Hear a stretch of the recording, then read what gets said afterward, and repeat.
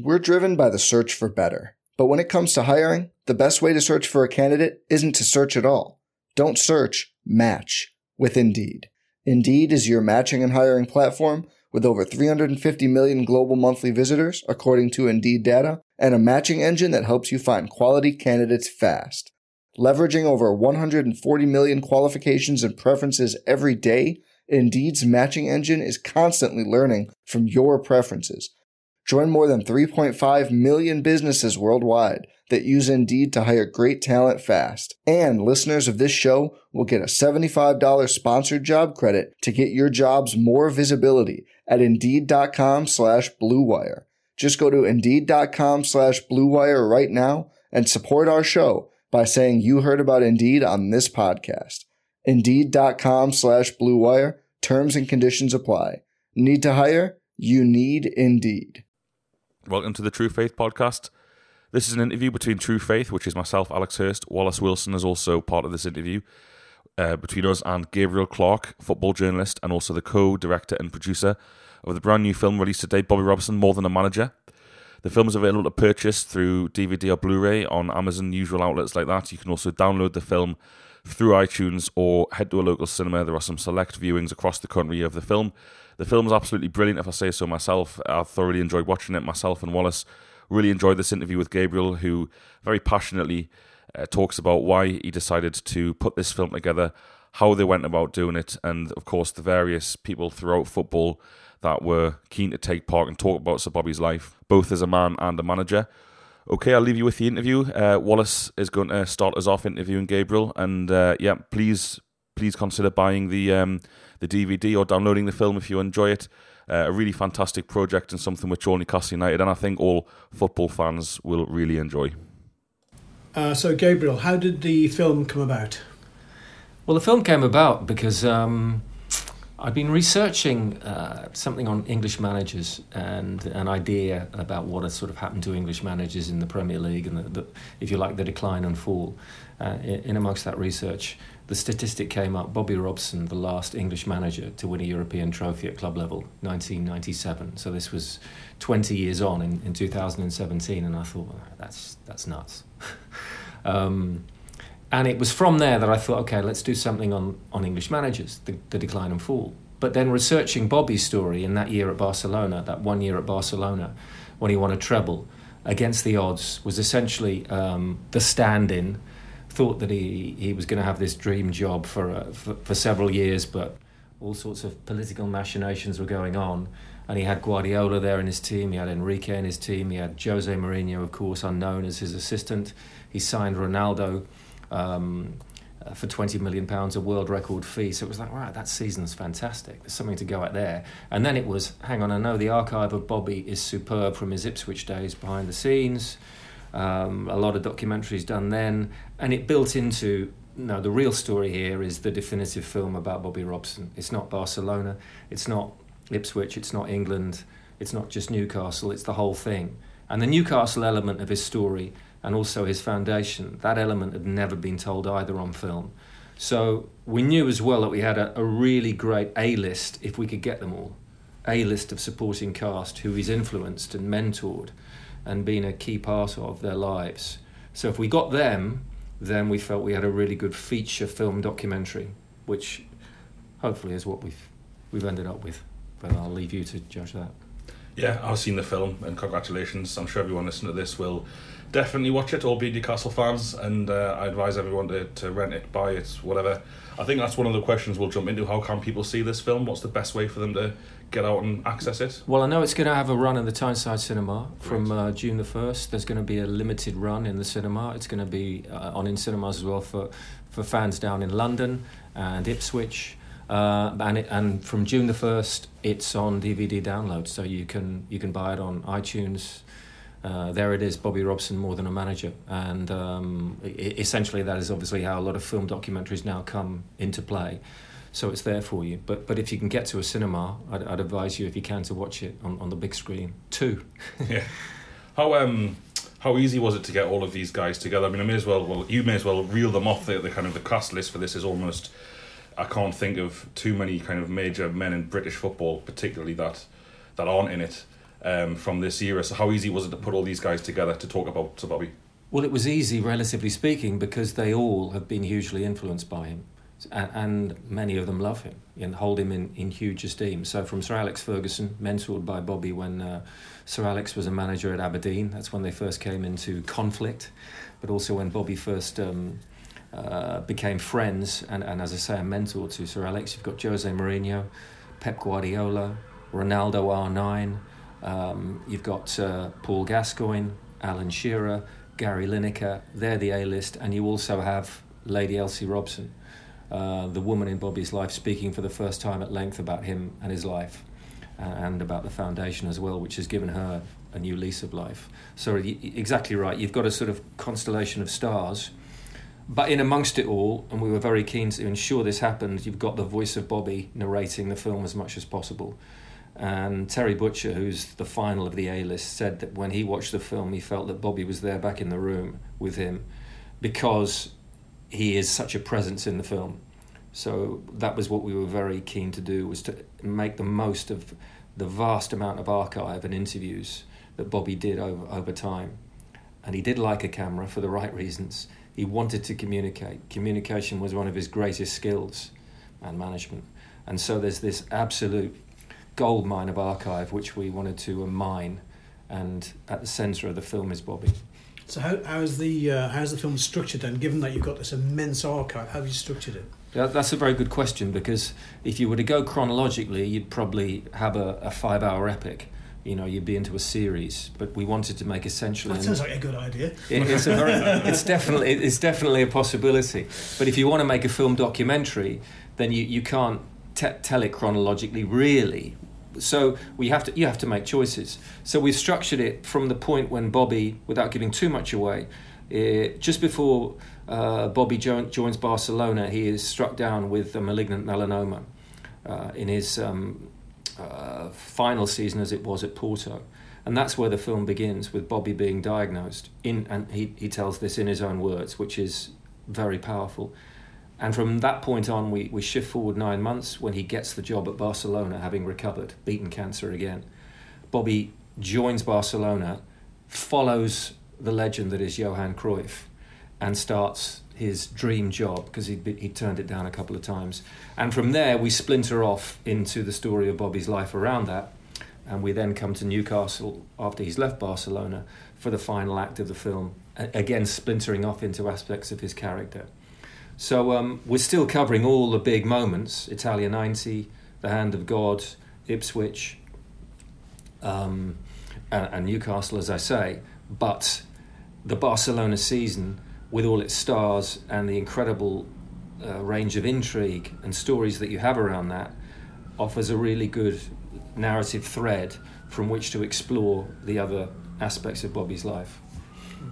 Okay. So, I mean, in terms of the way that it's all put together, then what was your role? I mean, obviously you were pretty instrumental at the beginning of it. How did your role develop as the film went on? Well, I'm the co-director of the film and the writer. So essentially I'm germinating the idea, which I did. I work with another director, a co-director, Torquil Jones, who's more of a producer. So Torquil and I will discuss the archive. He'll research the archive, I'll look at the archive. We'll both look at the archive. I'll do the interviews and I'll research the interviews. So I'll do all the interviews personally. He'll be in the room directing the cameraman. And at that point as well, before we do our interviews, I always feel it's important, having done a few documentaries now, that you've got an idea of where your narrative is going. So you have in your mind what your story, your structure is going to be. So you're not going to have that long with Pep Guardiola. You're not going to have that long with Sir Alex Ferguson. You're not going to have that long with Paul Gascoigne. So you know exactly what you want to get out of those guys when they're in the room. You get longer with certain interviewees, but that's a discipline that comes maybe from doing a lot of football journalism and working in the game. Is that you know that half the job is getting them in the room, and then the second half of the job is keeping them in the room. But having said that, with these guys, obviously, they all wanted to speak about Sir Bobby, and so it wasn't, in that sense, your average degree of difficulty. So yeah, that was essentially my role. And then from there, you do your interviews, then you log your interviews, and then you're starting to structure the best of those interviews around Bobby's voice in the archive. But you've got in mind a series of chapters, Acts 1, Acts 2, Act 3, that you're going to work towards. That's the ideal anyway. So who did you start with?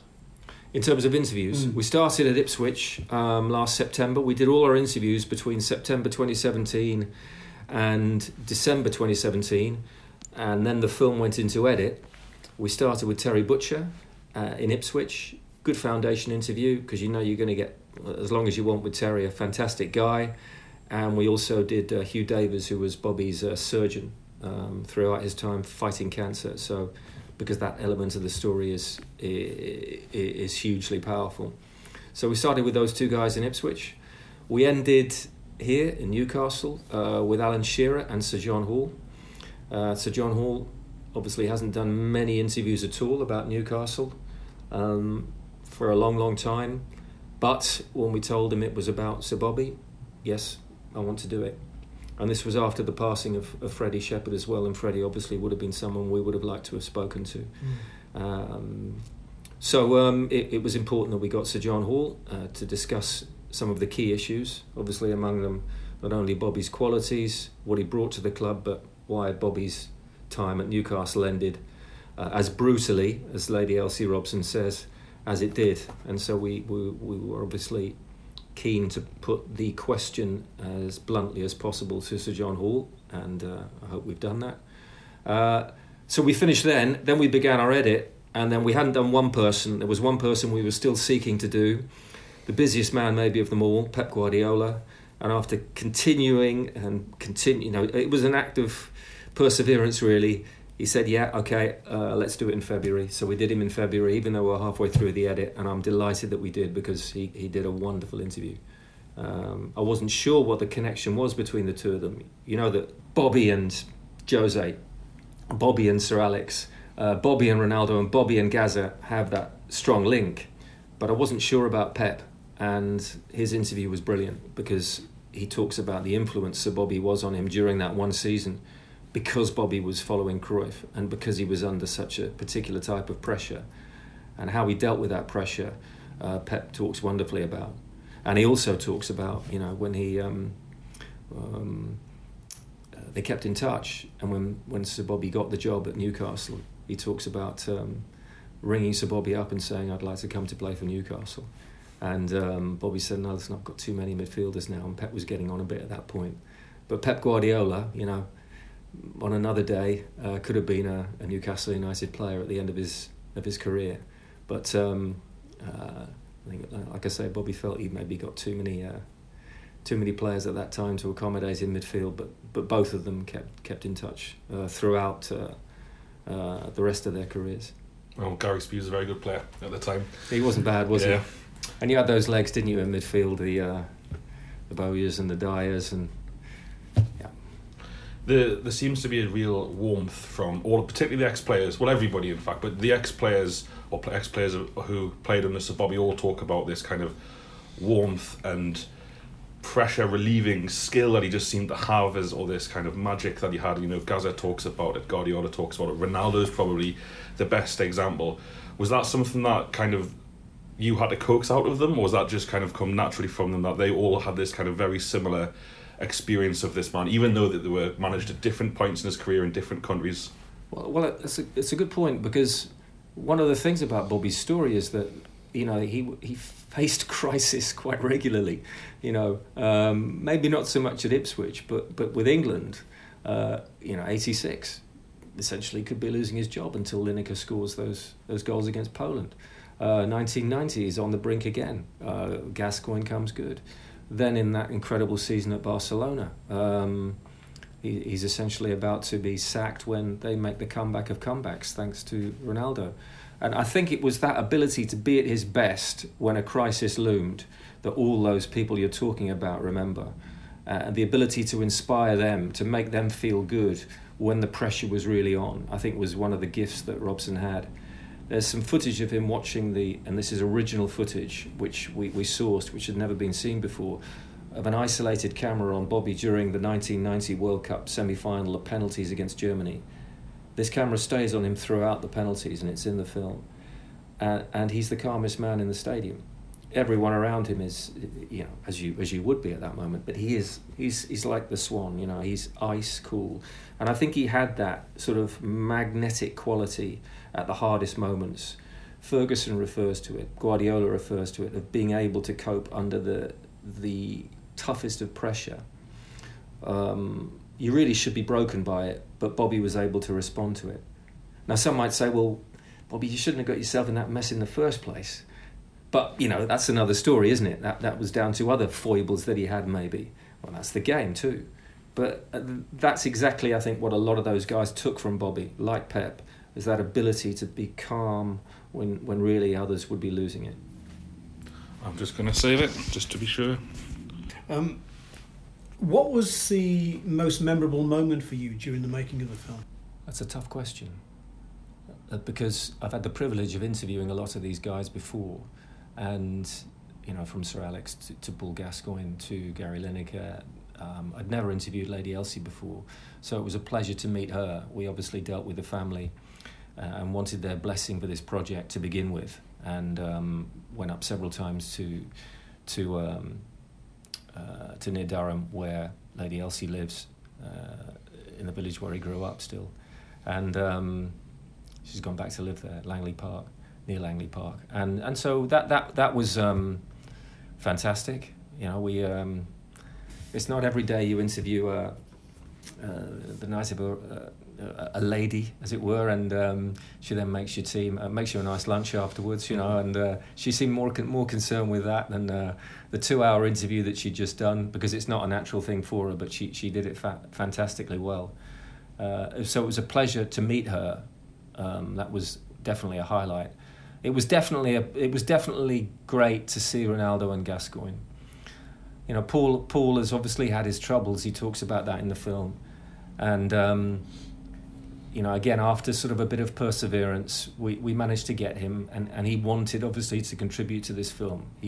Bobby kept in touch with him during the hard times, and I think Lady Elsie has some degree of communication with him still. So it was great to get Paul involved in the film, albeit briefly, and we did some wonderful filming with him after the interview on a beach nearby the hotel where we interviewed him, which again is part of the film, which I think gives it a real sense of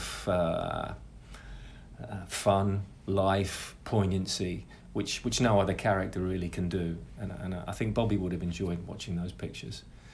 And also Ronaldo, Ronaldo lives in Madrid, Ronaldo R9, the one and only Ronaldo, as Jose Mourinho refers to him in the film, cuttingly. And Ronaldo came in, he came to London, we got the rig set up in a hotel in London, which he frequents. He gets around the world still. And it was like 1 hour late, okay, ring the agent. 2 hours late, okay, is he coming? I don't trust these guys. And then he swaggers in. It's a Saturday night, cool as you like. Little bit bigger, a little bit, thicker around the edges now, but what a guy. What a fantastic fellow. Truly charismatic. I mean, could have spent all night there talking about Sir Bobby. His English is fantastic, and we did bits in Portuguese just so he could get his real point across. But a pleasure to meet him. An absolute pleasure, an absolute legend, and so that hopefully answers your question. I mean, in terms of Sir Bobby, I mean, obviously a lot of people remark upon his ability to manage people, to develop a relationship with them, but there must have been times when he needed to be hard and he needed to be tough in the environment he was working in. Does that come across in the film at all? Definitely, and it was important that it did. Terry Butcher, who is in the film, there's some footage of Robson absolutely destroying Butcher from the Ipswich days, and Butcher was a young player at that time. Camera in the dressing room. They've won the game, and Robson takes down Butcher for essentially, I think it was trying to play his way out of trouble, getting a little bit ahead of himself. That's a fascinating insight, I think, into the perfectionist that Robson was, and that sort of man management. Because on the flip side of that, there's also a bit from the same season. They've just gone out to Alex Ferguson's Aberdeen, actually, in the UEFA Cup, and they were the holders at that point. In the dressing room, there's Bobby, the most positive man in that dressing room, telling his players, listen, we can go to Mallorca, I'll take you to Mallorca, we can have some sun. So it's those things, being tough when the players have won, being loving when they've lost. And I think that was the mark of the man, and so it was very important for us to illustrate that. But you're dead right. I mean, there are moments as well when he's talking to the press. We've done a little section, and he didn't suffer fools. And I know from personal experience, it's essential that you turned up prepared, that you knew what you wanted to talk about. Don't be fooled by this exterior, which can be a little bit cuddly. It's not like Sir Alex Ferguson, but he could be as tough as Sir Alex Ferguson if you weren't prepared. And no, that definitely comes across in the film. I mean, he was driven. The guy had nothing easy. He was driven. The miner's son. He was driven to succeed, addicted to football, but that gave him a real sense of ambition and a ruthless streak to a degree. He wasn't as ruthless as many, without a shadow of a doubt. He couldn't be. But underneath some of that innocence was an absolute determination that his players would give him everything. And if they gave him everything, they'd be rewarded. Do you think that this film helps maybe appreciates Bobby a little bit more in terms of the football community? Because it comes across in the film, particularly from the press, that he had a lot of battles with England, Barcelona, and potentially some other clubs. And I got the feeling watching the film that he maybe wasn't as appreciated in his own time as he possibly could have been. Does this film kind of help address that, do you think? I think so, and I think it's probably true, isn't it? With time anyway, you get a greater sense of somebody's achievements. And I think it's coming up for a decade now since Sir Bobby passed. And I think that felt to me as well like the right time, and also I think to the family for the right time to now do a film. 5 years, 2 years, 3 years would have felt a little bit too soon afterwards, because I think it's important sometimes you do have a distance, a perspective. And, he remains the last English manager to win a European trophy. His career, I think, in its significance, going abroad. How many English managers go abroad? Pep Guardiola said to us, more should go abroad. Challenge themselves if they want to be at the very top of the game. Not wait to get that top job. You might have to go abroad to prove yourself to a top Premier League chairman now, who are, obviously from an international base of people. So I think Bobby's career is gaining in significance in what he did and how he challenged himself. Small club, relatively speaking, in Ipswich, who won a European title. England's most successful manager abroad at a World Cup semi-final. The last great tournament England have been involved in terms of a World Cup. Wins a treble at Barcelona, wins titles in Europe's top leagues, which they were then. Portugal and Holland were very, very tough leagues. And then comes back to his boyhood club and takes them from the bottom of the Premier League into the Champions League. It's a heck of a CV when you look at it now. And in amongst all that, as you say, there were trials and tribulations. There was the battle for the last 15 years against cancer. So I think as a body of work, without a shadow of a doubt, I think people who watch this film will have a real sense of somebody special whose achievements grow and are growing with every passing year. Was there anything that surprised you when you were doing it? The one thing that surprised me was how I knew Bobby was addicted to the game and loved it, and it was the love of his life. Lady Elsie admits that. It was the first thing in his life. And it surprised me, I think, that Bobby, did sacrifice as much as he did in terms of his family time. His son, Mark, who's in the film, and Lady Elsie both talk of poignantly about, I think, how they didn't see enough of him because of that. And Bob, there's a quote from Bobby in the film where he says, "I should have maybe spent more time with my family." And so that surprised me that this such a well-rounded man couldn't quite get that balance right. But then it's not an easy balance to get right. It's not easy to get that right, is it? I think, and he isn't the only one who I think would regard himself as having failed in that sense in terms of an elite manager. But it's poignant, and listen, he did it because the game was his addiction. Go on. Well, next question would be, in terms of the story revolving, centralising of that Barcelona season, how easy was it, or how much willingness there was there from the suits at the time, the people above Bobby, to address that very, very difficult situation in terms of Louis van Gaal, him coming in? There seemed to be a little bit of, watching the film, there seemed to be a little bit of people not willing to take the blame for it, or kind of people realising maybe these guys, did you get a sense from these guys that looking back they felt they'd made the wrong decision? Well, Joan Gaspar was the vice president at the time, and just like Sir John Hall, Joan Gaspar does no interviews. He essentially has left Barcelona behind many years ago. We again persevered with his office, and he said to us, listen, when the request came through, it's the film about Bobby Robson, I had to tell my wife. She said, where are you going? I said, well, I'm just going into town. I'm doing an interview for a Bobby Robson film. Well, it's Saturday afternoon. You should be here with the kids, the grandkids. No, I have to do this interview. So Joan Gaspar, who took Bobby to Barcelona and was a great admirer of Barcelona, was essentially the one who had to tell Bobby that he was losing his job at the end of that tumultuous season. And without a shadow of a doubt, things weren't that clear. And Bobby was essentially told by Barcelona, yeah, you've got a 2-year contract, you'll see it out. But all the while, Louis van Gaal was being lined up to take the job at the end of that first season. And Bobby was maybe a bit naive. You've got to remember that in the January of that season, Kevin Keegan left Newcastle, and Sir John Hall and Freddie Shepherd got on a plane and went to Barcelona. And Bobby was about to take the job, as he says in the film. But he couldn't walk out on that contract. He'd been given a 2-year deal. What sort of choice have I got here? Go back to my boyhood club, the job I've always wanted, or the job that equally the second job I've always wanted here at Barcelona, and I'm managing some wonderful players. He was loyal to Barcelona. The following week he loses a league game to the bottom club and essentially is on the brink for the rest of that season.